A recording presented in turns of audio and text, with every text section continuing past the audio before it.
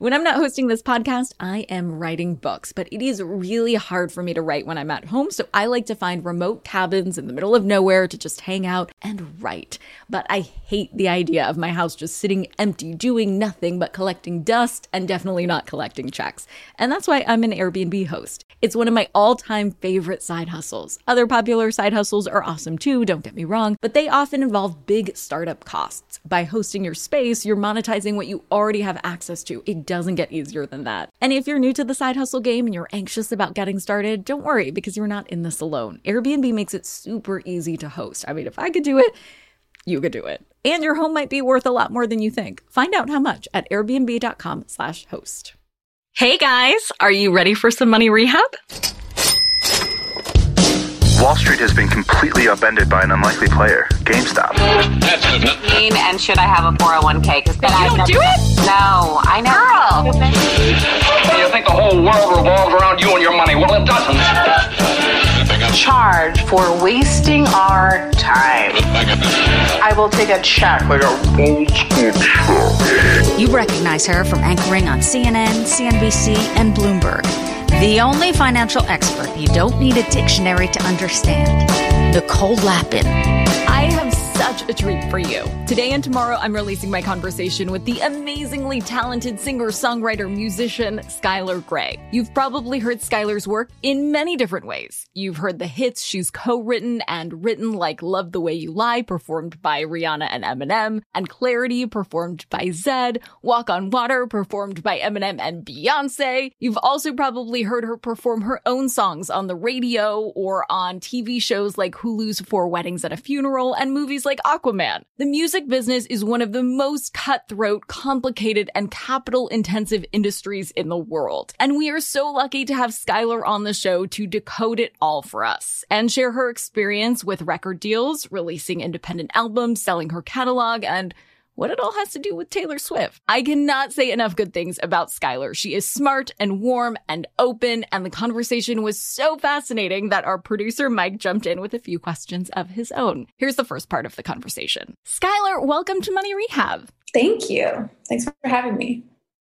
We've had so many different types of guests on the show from all sorts of industries, the beauty industry, fashion, finance, the Olympics, but we've never had a singer, songwriter, musician extraordinaire. So I'm very, very excited to be talking with you today. Never forget your first. Wow. We love giving listeners a glimpse into the behind the scenes, follow the money trail look at different careers. So I don't know much about songwriting. I'm excited to learn more. So I'd love to start with your songwriting career. I do want to get into your latest album and what's coming up next, but as a career path, it's a track I don't know much about. So how did you get started as a songwriter? I honestly don't remember anything else. I grew up in a very musical family. My mom was a Celtic harpist, folk singer. She plays like every instrument. And then my dad was in a barbershop quartet. So as soon as I was born, I was singing pretty much. And they put me on stage when I was 6, for my first professional gig. So my first paycheck, I was 6. Wow. It was a Mother's Day show at a library. Adorable. Very sweet. Yeah. And my mom and I started a little duo called Generations. Oh, makes sense. And we performed together for, I don't know, till I was about 14. I went solo when I was 14. But 6 to 14, made 3 independent albums with my mom. We toured pretty much just around the Midwest, doing shows at elementary schools, libraries, like birthday parties, And so that's how I got my start in like the professional music scene, even though it was very small potatoes. So when it got to big potatoes or bigger potatoes, how does that work? Do you get signed to a label and you write for artists on that label, or are you a free agent? Well, for me, I grew up in Wisconsin, which isn't the music capital of the world.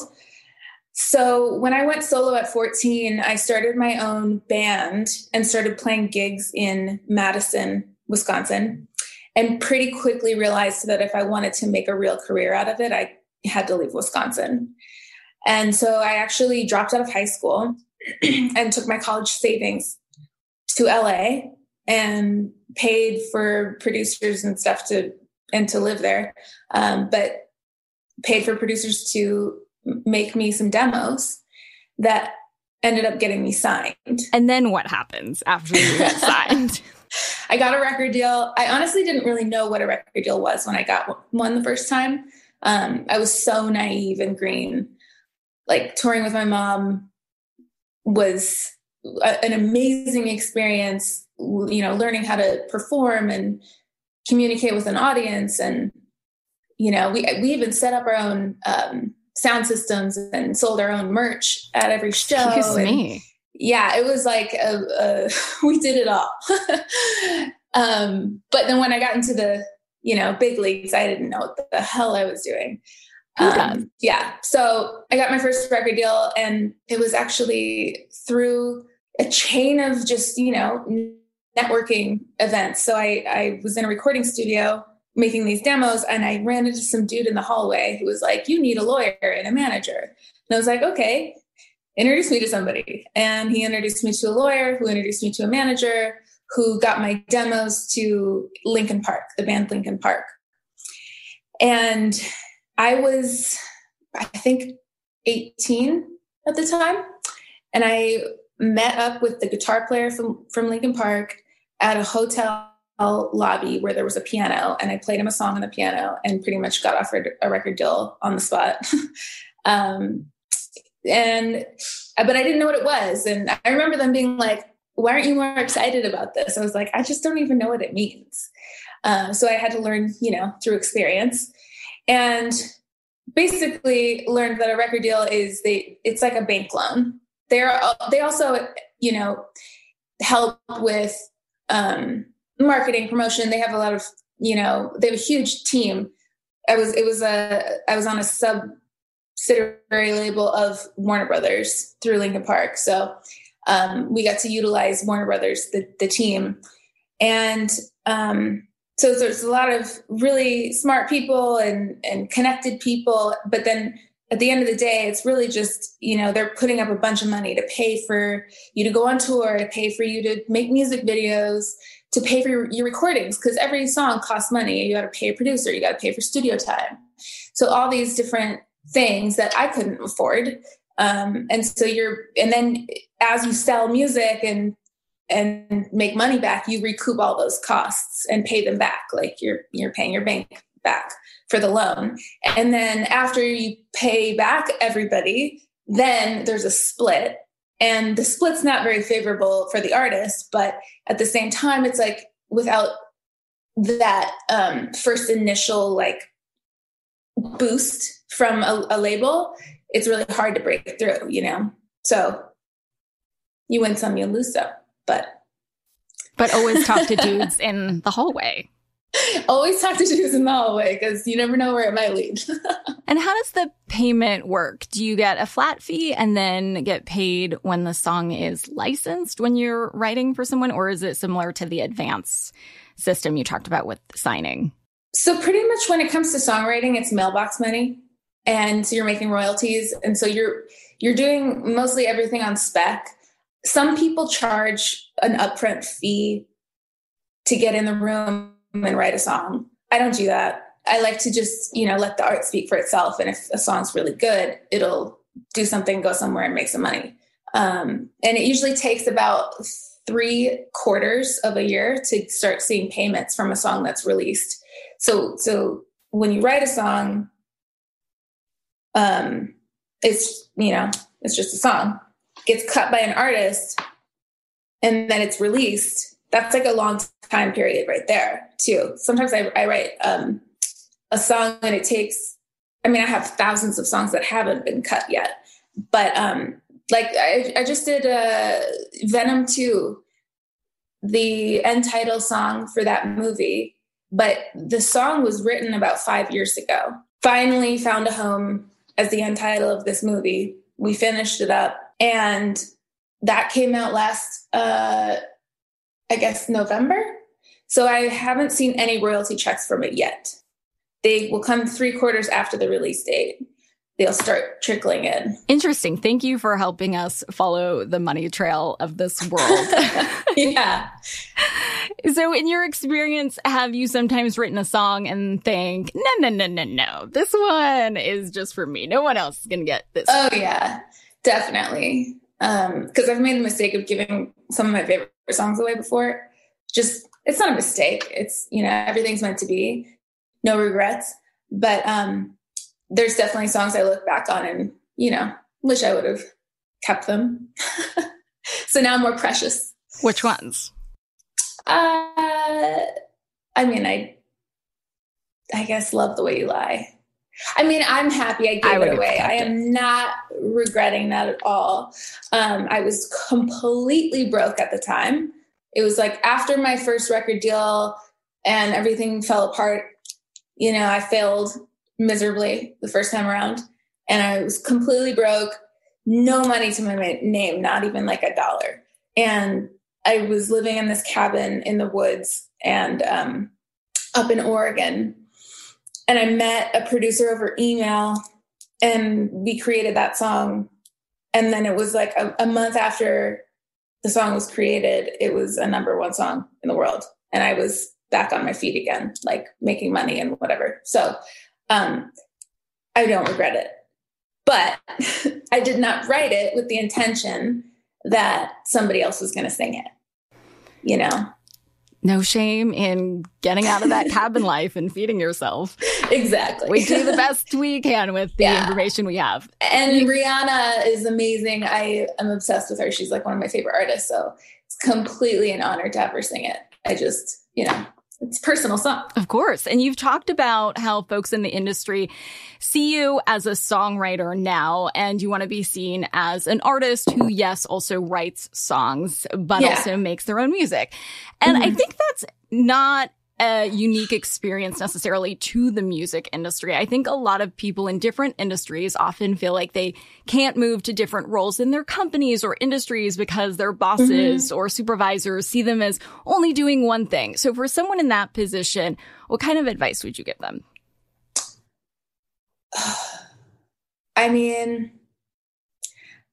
I'm going through it right now. I'm trying to figure it out. So I don't necessarily have the answers, but what I'm doing is I'm just sticking to my guns and I'm actually turning down a lot of things, saying no a lot. Because if I just keep saying yes, I'm just going to keep putting myself in that category, in that box. So to get out of that box, I need to say no, turn things down, and really just forge ahead on the path that I want to be on. Even if I don't have a full support group around me yet with it, I think patience will bring that team around me and that support group. No more to the box you don't want to be in, and yes, more to the box you do want to be in. Exactly. Hold on to your wallets, boys and girls. Money Rehab will be right back. Do you ever get FOMO, fear of missing out? Well, do you ever get FOMO-tupita, fear of missing out on the perfect hire? If so, I have the antidote. It's LinkedIn Jobs. LinkedIn Jobs helps you hire professionals you can't find anywhere else, even those who aren't actively searching for a new job but might be open to the perfect role. In any given month, over 70% of LinkedIn users don't visit other leading job sites, and that adds up to a serious squad of awesome candidates. LinkedIn has over 1 billion professionals on the platform, and these candidates are super qualified. So much so that 86% of small businesses get a qualified candidate within just 24 hours. I work with LinkedIn Jobs for all of my dream team needs, so they're hooking up money rehabbers at linkedin.com/MNN. Go there and you can post your job for free. That's linkedin.com/MNN, as in Money News Network, to post your job for free. Terms and conditions apply. Now for some more Money Rehab. You released your latest album independently. Was that part of the thinking? Oh, yeah, what was that for process sure. like? So I parted ways with Interscope 2 or 3 years ago. And it was a very amicable split. We just weren't seeing eye to eye creatively. And so I've been independent for a few years now, and I'm trying to navigate the waters because since I was 18 or 19, I've been signed to major labels pretty much. And and it's a whole new world like technology and everything since I was a kid making independent music with my mom. So at the library, it's been a lot. Yeah. It's been a lot to learn, how to get my music out there and market it and do all this stuff without a manager, without a label. I'm even shipping my own merch out of my house, packing and shipping boxes. But it's a great experience to like learn all the ins and outs of every angle of my career, because now I have this kind of bird's eye view of everything going on. And so when I bring a team member in now to help elevate it, I really have a good understanding of what's really going on. Yeah. Because you know what it's like to literally pack the boxes. Exactly. So that's good. And I think the reason, things maybe fell apart with my label and my managers is exactly because I was putting my foot down and saying no to things that I didn't want to do and putting, more emphasis on the yes box. And that turns some people off, and you just have to fight through that and forge ahead no matter what. And now I'm starting to see a lot of people, more interested in what I'm doing and wanting to help and wanting to be supportive. And so, yeah, it's coming full circle. And because obviously after listening to this interview, listeners are going to drop everything they're doing, and if they're not, they should, and listen to your latest album, Skylar Grey. Which song should they start with? To me, the whole album's like a journey. So I think they should start with the first song and just see where it takes them. It's called Runaway, the first song. I read that you're going to try for an album a year. Yeah. Yeah. It's been 6 years or so since I dropped my last album, which makes no sense. If I'm trying to be an artist and get out of the songwriter box, isn't part of being an artist putting out albums? Like, I can't be waiting 6 years.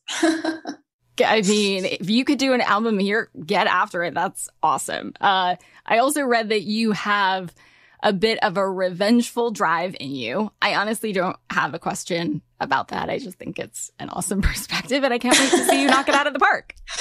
Yeah, I mean, it's because I went through a crazy lawsuit divorce over the past 5 or so, whatever years. And I finally got out of it this past year. And so it's been crazy. But basically, I had no idea when I got married that all of my intellectual property created during marriage would be up for, being 50-50 with my ex-husband. And it's just crazy to me to think that like just stuff I come up with in my own head, in my studio and create is now 50% this other person's, made no sense to me. Crazy. So anyway, turned into also a lawsuit that was bananas. At the end, we settled finally, and I had to pay him a big check. And the only way I could afford it was to sell my catalog, which means all my publishing ownership of my songs that I've written for, actually, I sold everything that's been released, I guess, until 2019 in my life. So everything post 2019 is mine, but everything prior I sold. So I don't see those royalty checks that I was talking about earlier. I don't see those anymore. So there's something very comforting to me about getting the mailbox money. It's like every few months you get a check, and it's like keeping you going. It's like your salary, right? Now I sold the rights to that salary, basically. And so it's great because I got a big check, but then I had to pay taxes and I had to pay my ex-husband. And then I'm left with, not as much as I would hope for my life's work, But so that's where this revengeful streak is coming from. It's not really revenge in the sense of like, I want to get back at somebody. I'm highly motivated to create a new catalog, to write new music that is just as valuable as the stuff I sold, and create this new, collection of songs that I can live off of. And revenue stream and yes, exactly. Mailbox money or passive income Yes, exactly. Mailbox money or passive income. We are all about that here at Money Rehab. Yes. When I think of a catalog, though, I kind of, in my mind, picture like a filing cabinet with your name on it filled with beautiful music sheets. I know that's not what it's actually like. So what is it? And what's the difference between owning your catalog or not? So the catalog is basically just your copyrights. So say like, I own 50% of a song, that 50% that I own, I sold. So I don't remember how many songs were in my catalog that I sold. It was probably in the hundreds though of songs. And they each have they do these kind of like expert valuations on the songs. They look at how much the song has made over a certain period of time. And then they do these like multiples to see what they predict it will earn over its lifetime into the future. And then they make you an offer based on that. But you'll always be credited for these songs, right? Yes. It's not like somebody can say, I didn't write the songs suddenly. I did write the songs. I do get the credit, but I don't get the money anymore. And what was that feeling like when you saw the estimates of your life's work? I mean, without talking about any numbers, I was a little underwhelmed, to be honest. But, you know, I think like if I had kept it and seen the revenue over the course of the life of all these songs, it would have been more than what I got, obviously. But that's okay. You know, you have to make moves and move on. And it was the best move I could make in this chess game. I had to sell it and I had to pay off my ex and be done with that. No more talking to lawyers every day. You know, it's like worth it for my sanity to just be done with that. Well, that's invaluable. Yeah, exactly. And now, like I said, I haven't been this motivated to make new music in so long. When you're like successful, everything's going smoothly, and it's almost like easy to get a little bit complacent with it. And I feel like I maybe was. I also, just for the past 5 years, I was like, what's the fucking point of making music? Because I didn't know what was going to happen. I thought maybe he was going to try to claim 50% of everything I write going into the future. You know, it was a huge fight. It was a huge battle. So I didn't know what was going to happen. So I was like, what's the point of making music? It's like, I was really depressed, you know, understandable. To work my butt off every day and then have to give half of it to somebody else is like, it's just really discouraging. And, yeah, so. But also motivating on the flip side, right? To create. Well, now I'm highly motivated because I got rid of that situation and I'm able to move on. And now I'm like, suddenly out of nowhere, I have all this inspiration and I'm really excited to work and make music. And you get to keep everything moving forward. Yes, everything since 2019 into the future is mine now. Success is the best revenge. I usually am allergic to cliches. But I feel good about this one. It really is. That's what my whole thing is with like the revengeful attitude I have. It's the success is the best revenge thing. I'm not trying to like be revengeful. I just, you know. It's vindicating. Yeah. I'm here for it. Is there anything that you would change about the way songwriters make music in general or get paid? Ooh, I think there's actually a lot of cool changes happening right now in like, I see that people are doing some really great things about getting songwriters paid more. You know, it's hard with like streaming and TikTok and stuff, these new platforms playing all this music, and it's hard to figure out how to monetize that properly, but they're working on it. I know that they're working on it. It's just not really my world. I'm not like a tech head, and I don't know how it really works, but yeah. Because it just always seems like there's this understanding with musicians. Like, I think that the Taylor Swift deal was one of the first times I had seen it kind of spill into sort of like broader popular culture, where people were talking about the actual deal involved. And there was just like one camp of people that were just like, yeah, totally. Like, whatever Taylor wants, you should get her all the money because she wrote the songs. And then there's this other camp of people who are just like kind of okay with this notion that musicians just get fucked on their first deals. And it's just like, that's the way it is. Yeah. You know, I mean, I guess it's kind of true with it. Any business you get into, you have to pay your dues, and like, it's not like you're instantly just going to be at the top of the food chain. Like, you have to kind of work your way up in whatever business you're in. And so for me, like, I definitely had to sacrifice a lot when I first started. And with my deals, you know, I didn't necessarily get the best deals, but the benefit I got from them was worth it to me. You know, we always like to complain about our labels when we're signed to them. And then we also complain about not having a label when we don't have one. And I'm in that situation right now where I'm like, I see because, you know, you don't know what you have till it's gone. I see all the benefits of having a label and having somebody, yeah, maybe they own a bunch, but they are also, I'm not having to spend my own money to make a music video if I'm signed to a label.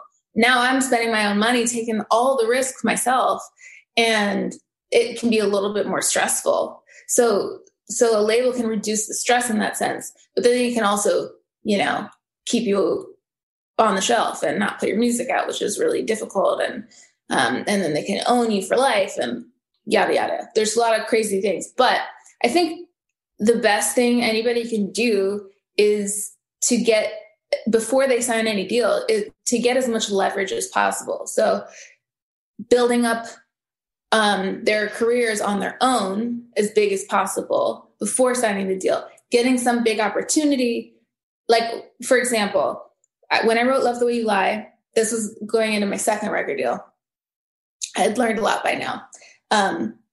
When I wrote Love the Way You Lie, I knew that I would have labels knocking on the door, but I waited and waited and waited and waited until after I performed on the Grammys with Dr. Dre and Eminem and Rihanna in 2011, I didn't sign any record deals until after that, because I knew that I would have a lot more leverage at that point.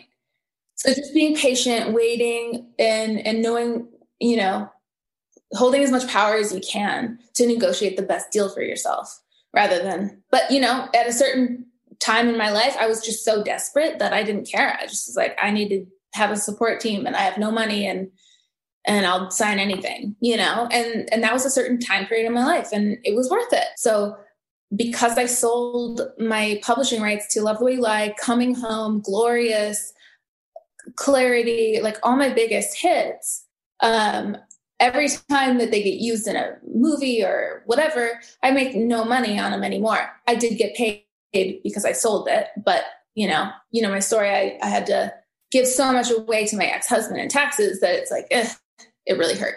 So I am in the process right now of re-recording versions of all of these songs. So basically pulling a Taylor Swift. Yay! Just because when, you know, a song is split into two pieces.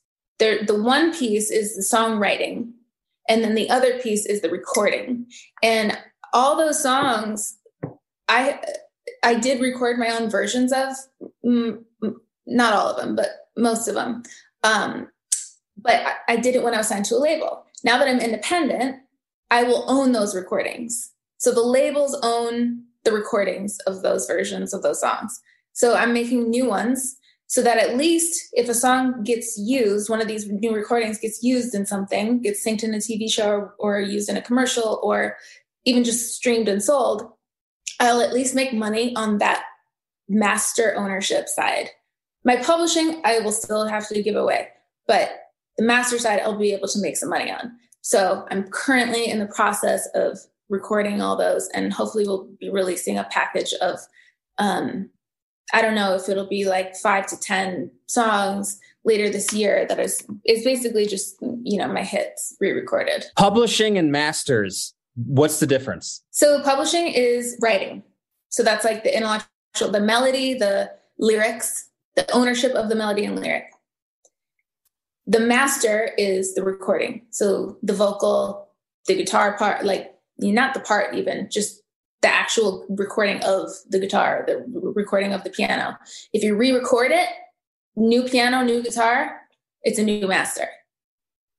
So I'm re-recording everything so that I can at least own the master side of the song. Because right now I own nothing of any of those, and I don't make any more money on those songs. But if I have these masters, at least I'll be able to get that half.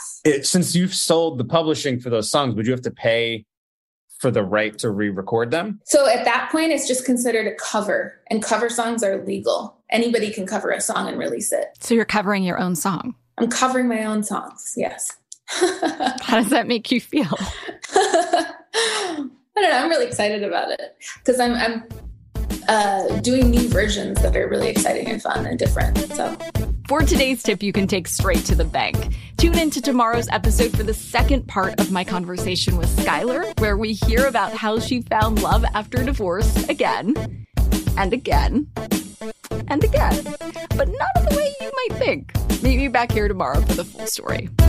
Spend my money. Money Rehab is a production of iHeartRadio. I'm your host, Nicole Lappin. Our producers are Morgan Lavoie and Mike Coscarelli. Executive producers are Nikki Etor and Will Pearson. Our mascots are Penny and Mimsy. Huge thanks to OG Money Rehab team Michelle Lands for her development work, Catherine Law for her production and writing magic, and Brandon Dicker for his editing, engineering, and sound design. And as always, thanks to you for finally investing in yourself so that you can get it together and get it all.